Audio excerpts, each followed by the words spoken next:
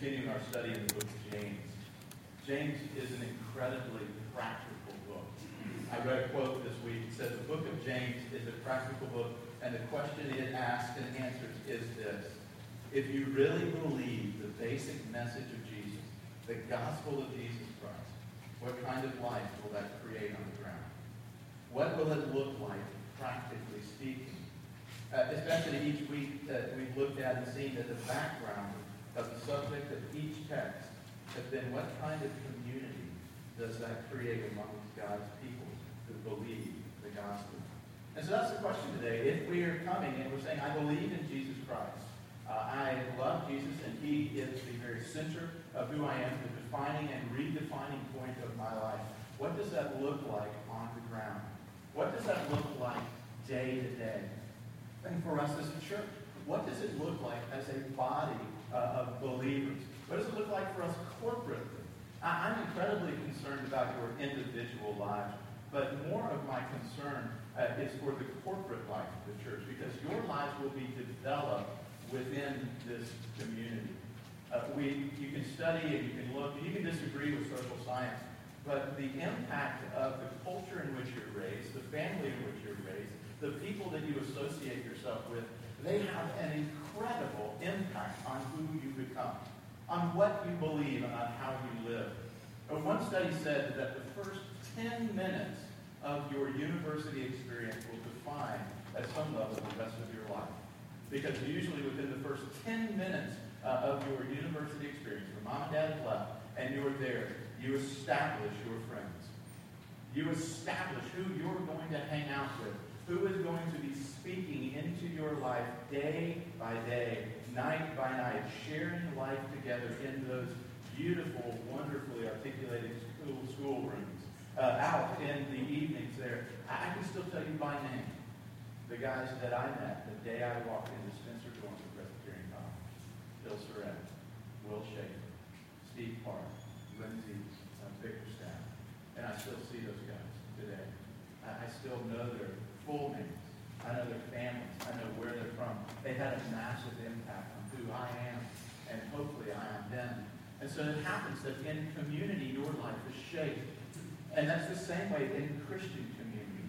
And I was listening again. I was thinking back to that hearing back in 2005, and I went back to some notes that I'd taken from Tim Keller, who's the pastor at New York Redeemer Presbyterian Church. And he was teaching on this subject. And in it, he was saying that if you're coming just on Sunday morning, you will be inspired, but you will not be transformed or changed. That you may be encouraged and inspired by something you heard or maybe the music, and you're caught up in it. But true life change, true transformation happens within deep and profound community of life on life, of living it out day to day. Something beyond these walls. I'm glad you're here. But it's beyond these walls that your life is really going to change. Which leads me to an aside. It's not really an aside. We have made an offer, and it's been accepted by a young man, Andrew Shank. And Andrew is going to be coming and joining our staff in July, along with his wife, Trish. And they're going to be working in the area of spiritual development and discipleship.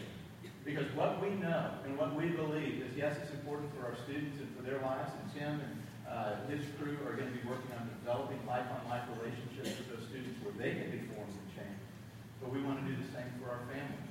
And so this fall, we're going to be rolling out home groups and life groups and times together where you can share life and you can build and you can be challenged and you can, as one person this morning, I was talking in premarital this morning before church with a young couple. So one of the things I hope is to learn the questions that I don't even know that I'm not asking.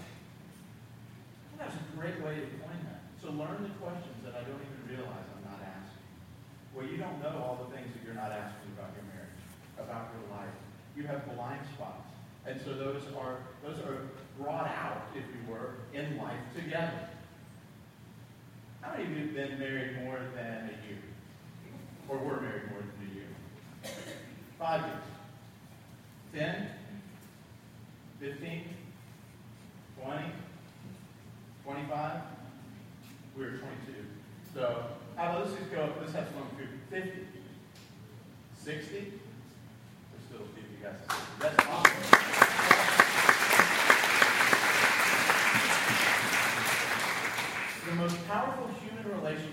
that God designed post-marriage was the spousal relationship. You are changed more by your relationship with your spouse, for the positive or the negative, than any other relationship in the world. One pastor put it this way: if all of your life is weak, but your marriage is strong, you will always go out and scream. If all of your life is weak, but your marriage is strong, if all of your life is weak, but your marriage is strong, you'll always go out and scream. If all of your life is strong, but your marriage is weak, you will always go out and scream. So the marriage has that much power. And so, taking that a step further, your relationships with those most intimate with you has that much power. Well, James is bringing to the forefront this week, the community of believers has the power to shape your life. And it needs to be a place of peacekeeping and peacemaking. And it needs to be a place there. He begins in chapter 3, verse 18. He says, "And the harvest of righteousness is sown in peace by those who make peace." He's basically saying this. It's within the context of peacemakers. It's within the context of shalom, a place that's flourishing, that righteousness is developed. And righteousness is a word that can mean to be made right with God, that you are righteous with God, that you are made right with God. But it also means that you are right with other people, that you are in community and in right standing with those who are around you. And so what we're going to look at this morning is how is it that our community here can be developed into a community of peacemakers, a community that thrives on a flourishing of peace. And I would imagine most of you would want that. Peace is a high value for me in my life and in my home, almost to the point of being an idol. I desire peace. And when I mean peace, I don't mean a lack of conflict. What I mean is a community that knows how to work through its stuff. How many of you guys have stuff? Yeah. Well, if you notice, the person next to you raised their hand too. And so this beauty of the gospel is it brings all of us with all of our stuff, all of our junk, all of our baggage, some of us freight cars full for years behind. And we're bringing it together, and we're going to try to figure out how to live life together. If you haven't read Bonhoeffer's book on that, I encourage you to read Life Together by Dietrich Bonhoeffer. But it talks about how do we live together? How do we do it? And so the first thing we're going to look at, and we're going to read the scripture, is this idea of a community of peacemakers. If you have your Bibles, flip with me over to James chapter 3, and we're going to be reading all the way down to chapter 4, verse 12. This is God's very word. "And a harvest of righteousness is sown in peace by those who make peace. What causes quarrels, and what causes fights among you? Is it not this, that your passions are at war within you? You desire and you do not have, so you murder. You covet and you cannot obtain, so you fight and quarrel. You do not have because you do not ask. You ask and do not receive because you ask wrongly, to spend it on your passions. You adulterous people, do you not know that friendship with the world is enmity with God? Therefore, whoever wishes to be a friend of the world makes himself an enemy of God. Or do you suppose it is to no purpose that the Scripture says, He yearns jealously over the Spirit that He has made to dwell in us, that He gives more grace. Therefore, it says that God opposes the proud, but gives grace to the humble. Submit yourselves, therefore, to God. Resist the devil, and he will flee from you. Draw near to God, and He will draw near to you. Cleanse your hands, you sinners, and purify your hearts, you double-minded. Be wretched and mourn and weep. Let your laughter be turned to mourning and your joy to gloom. Humble yourselves before the Lord, and He will exalt you. Do not speak evil against one another, brothers. The one who speaks against a brother or judges his brother speaks evil against the law and judges the law. But if you judge the law, you are not a doer of the law, but a judge. There is only one lawgiver and judge, He who is able to save and to destroy. But who are you to judge the neighbor? This is God's word. May I bless Him and read and hearing God. So, the first thing, and I've already really spoken of it in the introduction, is this. We are called to be a community of peacemakers. We are called to be a community of peacemakers. We are called to be a community that each of us individually takes as our task how to develop shalom, peace, flourishing within our own lives, and then how to develop peace that flourishing in the lives of others and within the community in which we live. That's what we're called to do. He's saying that it is sown in peace by those who make peace. You see, he's really calling us to this thing of saying, James is saying that our lives will never change. That you will never see the righteousness that you desire. You will never see the personal transformation that you desire if you aren't one who desires to be a peacemaker. If you're one who is on the other side of that fence, your life isn't transforming, and the community in which you're in isn't transforming.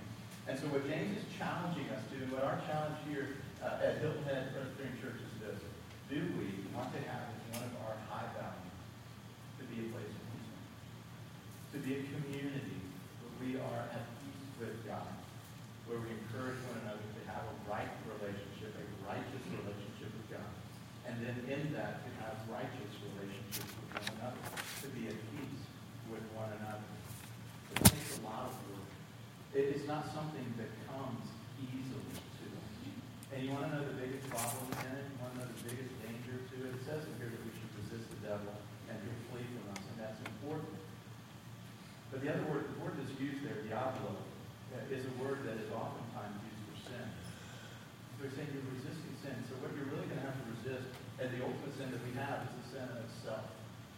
It's the sin that says, I'm about myself. I'm about the most important person that I can think of, and everything that I'm going to do is be centered around how I can propagate, how I can move forward my agenda. And what the gospel is saying is it's an upside down and reversed way of viewing the world.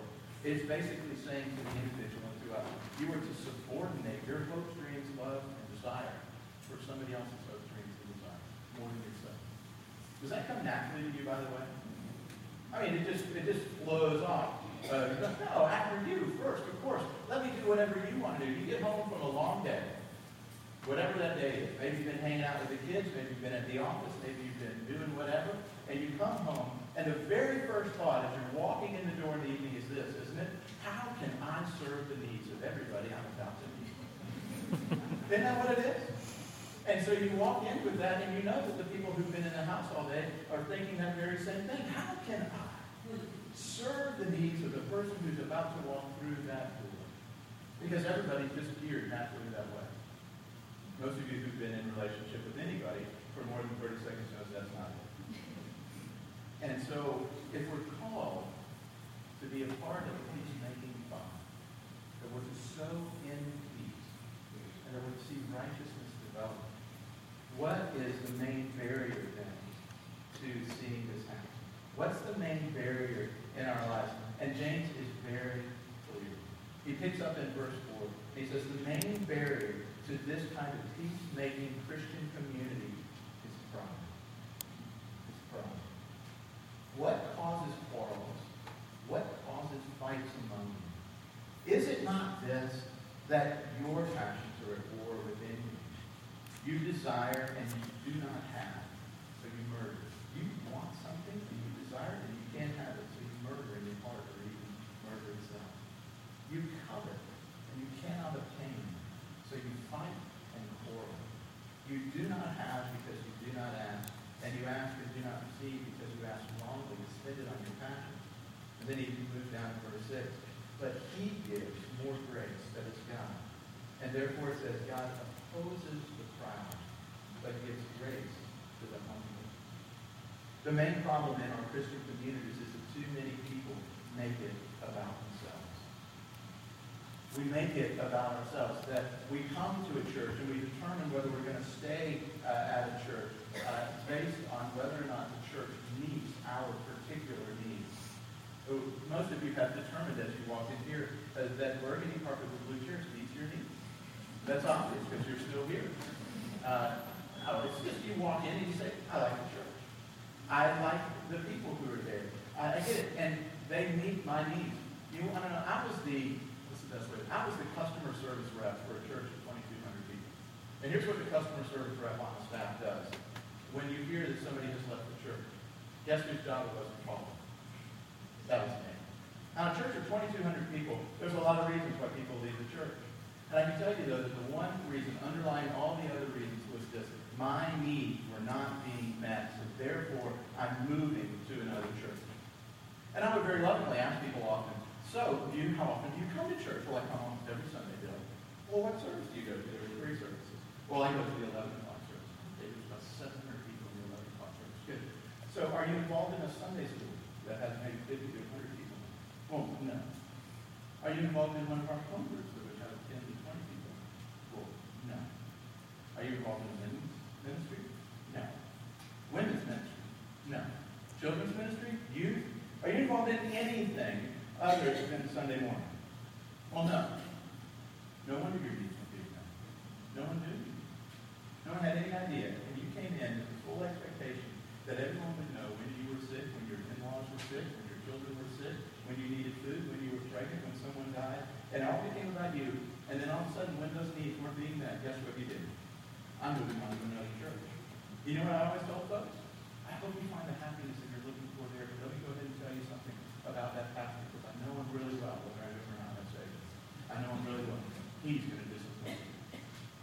And the church that you're going to, they're going to disappoint you. Because you're asking someone to know the church, ever, sadly, and that's all that it means. Because you're making it about yourself.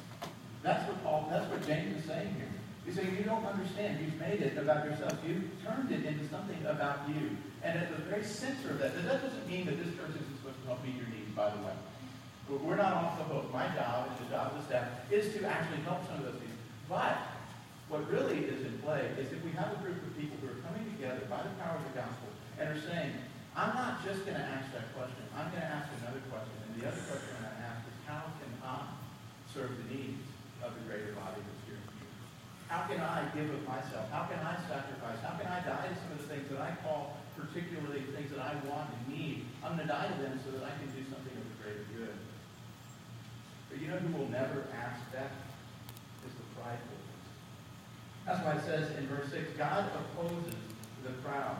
God opposes the one who says that it's all about himself. I think I've kidded with you before. I've had people come in and confess all levels of sin to me in my eyes. I can't think of a person who's ever walked in that door and said, "Well, I'm really wrestling with God." C.S. Lewis in Mere Christianity. Show me a man who says that I have no pride, and I'll show you a man who's pride for him. And so pride is at the very heart of the issue. And what Paul is saying, or what James, is saying, is that we need to first be able to identify spiritual pride, and in your life be able to identify it. And the best person who's done that, I think, is Jonathan Edwards. How many of you have ever read anything by Jonathan Edwards? Yeah, a few of you. He's challenged. He writes in Old English, and he is incredibly brilliant. And he says a point, and he restates the point, he says it again, and restates it again, and then hopefully by the end of it you get it. But what he was stating in a book called On Revival, he said the one thing that stops the revivals that he was a part of, more than anything else, was quarreling and bickering within the church. It was a lack of peace caused by prideful people within the church. This was Edwards, who was a part of the Great Awakening. He saw God's movement powerfully through his church and through other churches in the Great Awakenings in America. And he went back and he visited those same churches that were so on fire, and all of a sudden they were cold and they were dying and people were leaving. And he said, what's the problem? And he found the problem more than anything else was the pride of the individuals who let it quarrel and fire.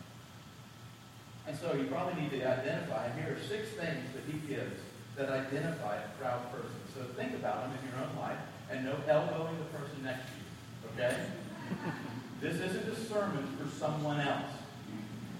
This is a sermon for you and for me. He says first, you can identify spiritual pride in this way.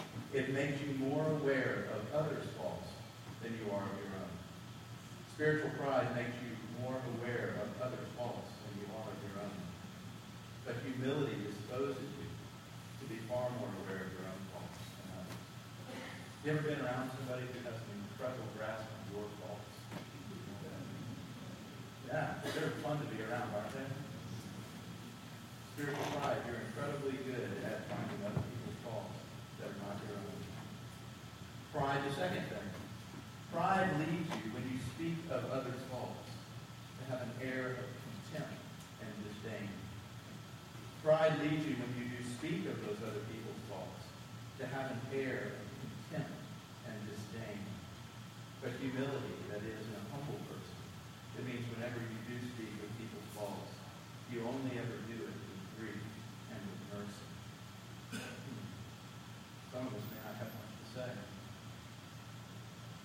Pride, third thing, pride leads you to quickly separate from people who you've criticized or who criticize you. Pride leads you to quickly separate from people who you have criticized or who criticize you. This means that you're cold to them or you avoid them. But spiritual humility means that you stick with people even through difficult relationships. You don't give up on them. That is so key, by the way. I could stop there and spend the rest of the time. One of the things that you're going to find in this church, if you look around, is everybody in this church is going to disappoint you at some time or another. I'll start at the bottom. Kids. I'm going to ask you this question, and by the way, all of you have been kids at some point or another. Have your parents ever disappointed you? Have your parents ever disappointed you? I'm giving you freedom. Parents, fuck it up. You disappoint me. Really? That's kids. There, one thing. Absolutely. My son, by the way, if you're wondering, my son raising his hand. I'm all in, Dad. I'm all there. One of my sons reminds me regularly, I never built a tree house for him. I got it. Disappointment. And then we watch these treehouse shows. $80,000 treehouse. Dad. No. We've disappointed. You're going to disappoint and be disappointed. A prideful person moves away from it. A prideful person in a community that is filled with spiritual pride and doesn't know how to be peaceful isolates the individual to the fall. And all that individual can do then is continue to fall into the need. And then move away. But a place in a church and a community that is one that is with humility draws near to the person who has broken the relationship. You stick with people even through difficult relationships. A proud person is dogmatic. Fourth thing, a proud person is dogmatic and sure about every point of belief. Again, you like being with those folks, don't you? And if you say in your life that there is not that kind of person, you might be that person. Just be aware that that could be you. And a proud person is dogmatic and sure about every point of belief. Proud people cannot distinguish between major and minor points of belief because everything the proud person believes is major. Been around a person that everything is worth dying for. Everything that they believe, every belief, be it political or spiritual, is something worth dying for. And nothing is minor in them. And it's all so important. I think I quoted him last week, but Dean Smith, the great coach of North Carolina, said that if you make every battle in life and death, it's going to be a whole lot of dying. If you make every belief a belief that is major, there's going to be a whole lot of dying. I was a part of a denomination called the Evangelical Presbyterian Church. And the motto of our denomination was, in essentials, unity. In non-essentials, charity. In essentials, I'm not doing good with my clothes today. In essentials, unity. In non-essentials, charity. In all things, basically, be gracious. But it's a sense there's certain things that are essential, and there's certain things that aren't. What we did this morning is baptism essential to the church. It's an essential belief. How many of you were baptized in a different way than we had baptism this morning? Many of you? But you're still here today. You want to know why? Because there's liberty. That's it. In essentials, unity, and non-essentials, liberty, and all things charity. There's liberty. To say, I think baptism is important. And I believe this way and do. But if you hold a different belief and you can found it within the Scripture, and we come together, okay, we can be together. We don't have to separate it. Within our church, we have a certain doctrine and system of belief that we have. And our elders and our teachers, they don't have to agree to that. For you as a member of the church, and then you don't have to agree to all that. You can be a part of it without being on every single thing. And so spiritual pride says that everybody has to believe the exact same thing and get rid of all the other people. The fifth thing, a proud person either loves to confront because you like winning, or proud people refuse to confront because they don't want criticism and controversy. A proud person either loves to confront because you like winning, or a proud person refuses to confront because you don't want criticism and controversy. But a humble person confronts when necessary. If you love other people, if you're humble, you will confront when it's necessary. Confrontation is an important part of life. Peacemaking takes confrontation. If you see me going and hanging out in the middle of 278, what should you do for me? What should you pray? Yeah, no. I'd rather you come do something else. If I'm going to go lay down in the middle of 278, what do I need you to do? I need you to confront me. I need you to say, Bill, the choices that you're making, they're wrong. They're going to lead to a very bad ending for you. So I'm going to confront you. Now, if you're a proud person, I don't want to get messed up with that. But a humble person steps in and confronts when necessary. So confrontation is a part of peacemaking. I want you to understand that. And then finally, we need to keep moving a little quicker. A proud person is often unhappy and sorry for himself or for herself. A proud person is often unhappy and sorry for himself or herself. Self-pity is the flip side of pride. Self-pity is the person who isn't getting their way. It's the proud person who's determined that this is what I should have, and I haven't gotten what I should get, and therefore I'm having a pity party about it. A proud people are filled with self-pity because first, they're so sure that they know how life ought to be. And secondly, they're sure that they deserve a good life. But humble people say, I deserve to be cast off, but only God's grace, and I live. And I don't know what's best for me. As a result, he or she says, proud people are always filled with self-pity and an unhappy life. But humble people seldom are. They have no self-pity at all. Isn't that amazing? A humble person basically says this, I don't know what's best. Think about when you got into a pity party for yourself. And some of you have. Some of you are probably really good at throwing this party. The reason you're doing it is because you determined that there was something that you deserved that was supposed to happen this way, and it didn't happen this way, and now you're feeling all bad. The humble person says, I don't know what's best. So I'm going to trust in the hand of my God that whatever has come my way must therefore be best for me, and I'll embrace it. Doesn't mean I'm not going to suffer within it. Doesn't mean I'm not going to wrestle within it, but I'm going to embrace it and take it and say humbly, this is about me. This isn't about me. So, the main barrier to Christian community is pride. And therefore, the question for us is, how then do you identify pride? Hopefully some of those things you can identify and see in yourself. And if you've got some of those things in yourself, begin to work on them. So the key then to developing Christian community is to develop humility. But God gives more grace. God opposes the proud, but gives grace to the humble. Submit yourselves, therefore, to God. Resist the devil, he'll flee from you. Draw near to God, he'll draw near to you. Cleanse your hands, you sinners, and purify your hearts, you double-minded. Be wretched and mourn and weep. Let your laughter be turned to mourning and your joy to gloom. Humble yourselves, therefore, before the Lord, and he will exalt you. So what are the keys to finding and developing this humility? We'll end with these thoughts. First, what is humility? Humility is that incredible inside confidence of your worth to God. That God is taking care of the circumstances of your life. Humility is that incredible inside confidence of your worth to God. That you know that you are so valuable to God and that he is so passionate about you that it's okay for everything else to happen. For other people to be blessed. For other people to rejoice. For all of these things to come your way because you know who you are in Christ. As one person wrote it, humility is not thinking too highly of yourself or too lowly of yourself. It's just thinking of yourself less. It's not thinking too highly of yourself and it's not thinking too lowly of yourself. It's just thinking of yourself less. It's taking self out of the middle of these things. And so how do you develop it? Really verse 4 and 5 is what I highlighted for you. You adulterous people, you probably gone to what? How to develop humility.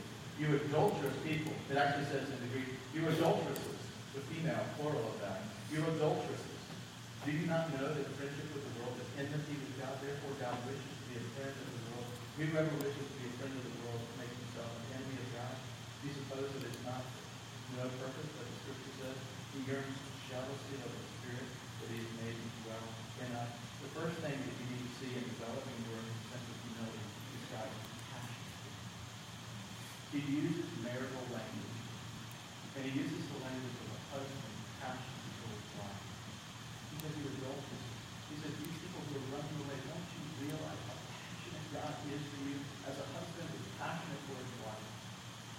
husband desires his wife and will defend his wife against all harm and tongue. A husband who is standing together. Men, think about it this way. Women, you can think about this way too, but in the masculine term. If there is somebody who's making an advance on the person that you love more than anything else, how are you going to respond? Are you just going to sit back and go, I'm going to let that individual, if some man comes and makes an overture to my wife, they're going to get to know Bill McCutcheon very, very well. They're going to see that I am incredibly passionate about my wife. And if you don't get to speak to her that way, you don't get to overture her that way. You know, I've told my boys this, and Zach can probably let you know, that I've looked them man to man and eye to eye and say, nobody, even you three, get to speak to my wife in this way. She is my wife, so you might want to back down. That's a passionate husband. That's a passionate lover for their lover. And God is saying, if you want to begin to develop a humility within you, then you need to hear the voice of your lover in heaven, your husband in heaven, who is looking at you and saying, I am that passionate about you. I will defend you. I will come and I am jealous for the grace that I give you. I'm jealous for the spirit that I put in you. I love you that much. You can be safe in my passion and love for you. So many of you are you're trying to work it out for yourself. You think that whatever you get, you've got to get for yourself. And God is saying, you have no idea how much I love you. You have no idea how much I will defend you, how much I will care for you, how much I will take all of your needs and burdens and I will put them on myself. If you let me, you need to hear that language. And at some level, it's a violent language, isn't it? Ladies, how would you feel? Let's turn in this. How would you feel if some man overtured you, you heard your husband speak with that language? You need to step away from my life. Would it make you feel endeared or loved? But what's happened in our society so many times, we've lost our voices. We don't stand and speak when we should stand and speak. And we make the people around us question whether we really love them. Our children question whether or not we're passionate about them. Our wives question that. And God is saying, I want you to hear more than anything else. I am incredibly passionate and jealous for you. And I will pursue you and I will continue. That creates you. It may not seem like it, but it will create in you a deep and profound humility. And the reason that it does is I can then say to somebody else, if you're getting ahead and God's blessing you and good things are happening in your life and you won the lottery and I'm wrestling with money, or you got to go voting and I didn't, or you caught the big fish and I didn't, or you got to do whatever and I didn't, I can go, you know what, that's okay. I can celebrate that person. I can humble myself. I can put myself, because I know one thing. I know that my God is passionate and generous. And he's going to take care of that. And I can then celebrate with you simple life. But if I'm all about me and I don't trust that God's going to take care of me, I can't celebrate. It is counter to my very being. Does that make sense to you? Some of you got looks like Bill was trying to get the beach. We're trying to move on. Well, I'll let you get there. But recognize this, that he yearns jealously over you. Your God. Go read the story of Hosea today. You're going to see passionate love for God.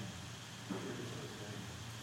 He pursued her and pursued her and pursued. And if God is saying, I will pursue you. I will pursue you. And I will defend you and care for all of your needs. Trust me.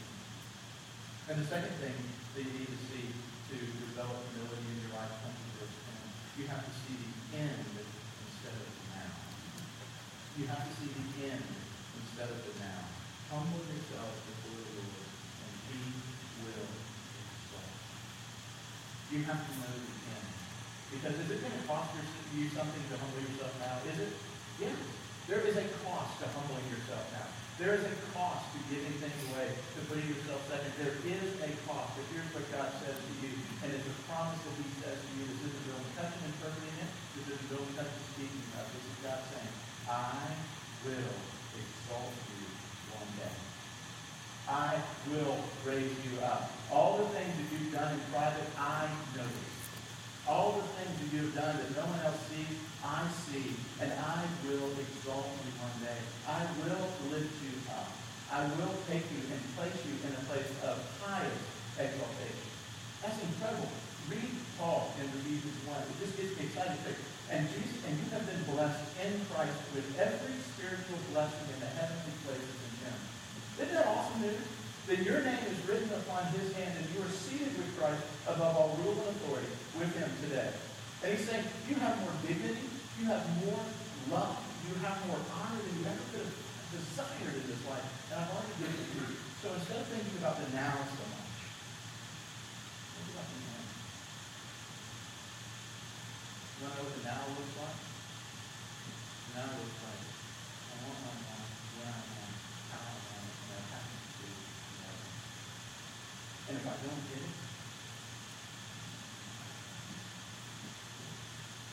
you know, one of the beautiful things that I've seen within this impact ministry is that some of you have been so generous with this sacrifice.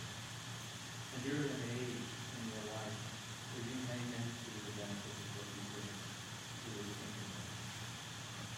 Some of you are given and you participated in the life of the church in such a way that the blessing that is going to come from it will come after your life. It will come in generations. And God is saying, I don't miss that about you. All the spirit in us. A humble person sees the end and person sees the now.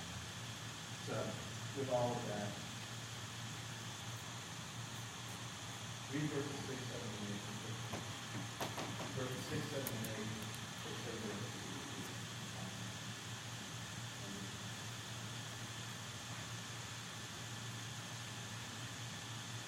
But he gives more grace. Therefore it says, out of others of God, he gives grace to the humble. Submit yourself, verse 45, resist the devil, and flee from you. Draw near to God, and he'll draw near to you. Cleanse your hands, you sinners, good fire, double-minded. There was one who stood in your place. Jesus said this, and this is nothing simple. I will go, and I will do it on your behalf. And he says to you, you can look at me and see that lived out of me. That he experienced all of it. He experienced the opposition of him in the garden and on the cross. Which we never did. He experienced what a prideful person would have to experience so that you would never have to do it.